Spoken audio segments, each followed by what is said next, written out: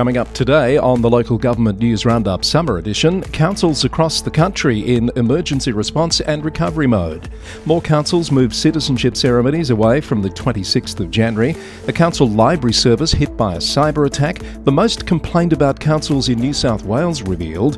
CEO recruitment news, and we can even help if you're looking for a good book to read this summer. Just some of the local government stories that are getting our attention today. Let's round them up now.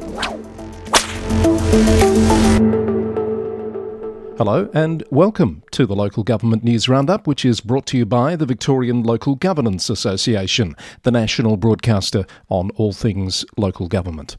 As 2024 gets underway, many councils are in full-on emergency response and recovery mode after more extreme weather lashed many areas down the eastern seaboard of the country. In East Gippsland Shire, the town of Buchan was hit hard by flash flooding on Boxing Day. It claimed the lives of 2 people and caused significant damage to public and private infrastructure. The council was called on to establish a relief centre and the Buchan Caves Reserve was closed. Mayor Councillor Tom Crook said it had been devastating for community and holidaymakers, and he called for people to adhere to warnings, road closures and other advice from emergency services. Council facilities and infrastructure in South Gippsland Shire were also impacted by the torrential rain, and council officers have been working to clear and stabilise roads and support impacted residents. Severe weather in southeast Queensland this week has seen rainfall totals in the hundreds of millimetres and serious impacts across many council areas, including the Gold Coast, Scenic Rim and Logan. Redland Council opened sandbagging stations for the community on New Year's Day ahead of more severe weather warnings. Many local roads and tracks and trails in all conservation areas on the Redlands coast were closed until further notice. Gold Coast Council said the extreme weather had left a mammoth clean-up task, with crews out clearing fallen trees after 250 millimetres of rain was recorded in 24 hours. The city says it's working on a plan for large green waste and storm debris in impacted communities. In Logan, heavy falls in the catchments are leading to minor and moderate flooding in the city, but peaks are not expected to reach those experienced last year or in 2017. More than 100 roads across the city of Logan have been impacted or were closed as of late yesterday. And on the Sunshine Coast, the council's disaster hub currently lists 49 roads closed due to current conditions and flash flooding. The number of councils choosing not to hold citizenship ceremonies on the 26th of January is growing and attracting media attention. There have been numerous stories this past week from the likes of the Herald Sun, Sky News and the Daily Mail reporting fury and dismay at the trend, which will now see more than 81 of the nation's 537 councils holding ceremonies on alternative dates. They include the City of Sydney and the City of Adelaide. 15 of Victoria's 79 councils are understood to have relocated ceremonies away from the 26th of January in line with new Commonwealth guidelines. There are 18 in New South Wales, 10 in Queensland, 7 in South Australia and Tasmania, and 2 in the Northern Territory, according to a list published by media outlets. In Sydney, Woollahra Council has been the subject of a cyber attack targeting its library systems. The Sydney Morning Herald reported that library account holders have been told via email about the attack and the potential exposure of their data. The cyber attack on the 15th of December took some library functions offline, and the software provider has since secured the system. Central Coast Council has topped a list of the most number of complaints about councils to the New South Wales Ombudsman. The Ombudsman's 2022-23 annual report shows 121 complaints were received about Central Coast, while Lane Cove Council had the highest rate of complaints per resident population. The Sydney Morning Herald reported that the rate of complaints at Lane Cove was driven by an online petition, which the Ombudsman said had automatically generated complaints about controversial sports complex and green space issues. The story also includes concerns from councils about the reporting of complaints and the fairness of the data, and resident concerns about the effectiveness of the Ombudsman's complaint handling approach. A suspended Gold Coast councillor is intending to contest the upcoming council elections despite being charged with the murder of his stepfather late last year.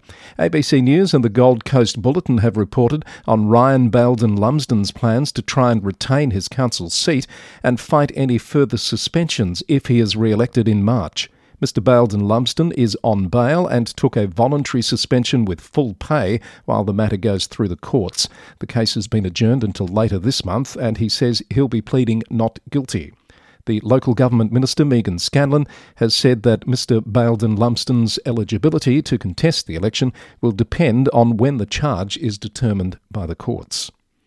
The Cairns Post has published a story on spending by candidates in the lead up to the council elections. Collectively, candidates have so far spent nearly $100,000 with 10 weeks to go. Campaign spending is capped at $15,000 for councillor candidates and up to $116,540 for mayoral candidates.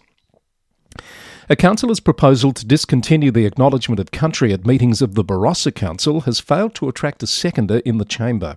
The motion was brought forward by Councillor Bruce Preece and flagged in local media ahead of time. Mayor Bim Lang said he had nothing but praise for the response in the chamber last month, which spoke volumes in its silence. He said the 10 councillors who refused to second the proposed motion spoke loud and clear. It follows decisions at 2 other South Australian councils last month to remove or reduce the use of an acknowledgement of country at meetings and in official documents. Philip Castle, the Chief Executive of the Shire of Halls Creek in Western Australia, has resigned after allegations were raised against him during a closed-door session at a council meeting, according to ABC News. The council has not disclosed the nature of the allegations, but it has confirmed the engagement of an independent investigator. Shire President Malcolm Edwards and other councillors have declined to provide information to the ABC about what are understood to be multiple allegations. Through a spokesperson, the council said it had made the local government minister, Hannah Beasley, aware of the matter. The ABC also has the story of the WA Council that has erected large signs advising drivers to ignore GPS directions, which have been sending them down unsealed and potentially unsafe roads. The Shire of Quairading, 2 hours east of Perth, says it has tried to have the online maps corrected, but to no avail. The signs tell drivers, your GPS is wrong, this is not the best route to Perth, and to turn around and take an alternative route. A temporary chief executive has been appointed at the Shire of Augusta Margaret River. Stephanie Addison-Brown, who recently resigned the position, has taken her leave entitlements and departed the organisation ahead of an official finish date in February.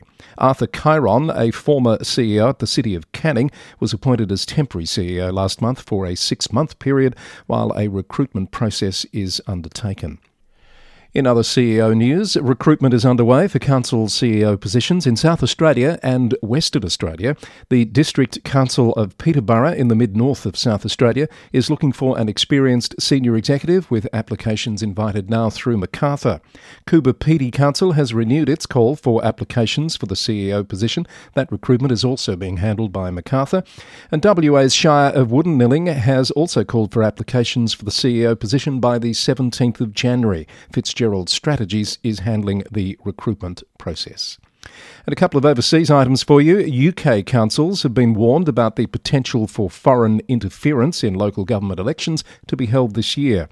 Localgov.co.uk reported that the ministers have written to councils warning that recent malicious cyber activity by Russian intelligence services was not isolated and could extend to local elections. A London council will require companies to prove their commitment to LGBT inclusion values to be eligible to get work from the council, according to a report from The Telegraph. Camden Council says it is building LGBTQ+ equality into its procurement processes as part of a range of measures to ensure internal policies and processes are inclusive. And a Canadian councillor has been given more time to respond to an edict from a government minister to either comply with sanctions or resign from the council. Murray Harbour councillor John Robertson has been at the centre of controversy since erecting signs that denied the existence of mass graves around former residential schools and Indian hospitals across Canada. He was suspended by the council and asked to pay a $500 fine and write a letter of apology. He has refused to comply, and the responsible minister gave him until New New Year's Eve to do so. According to CBC News, the Minister has now said he'll allow more time for the councillor to decide on how to proceed.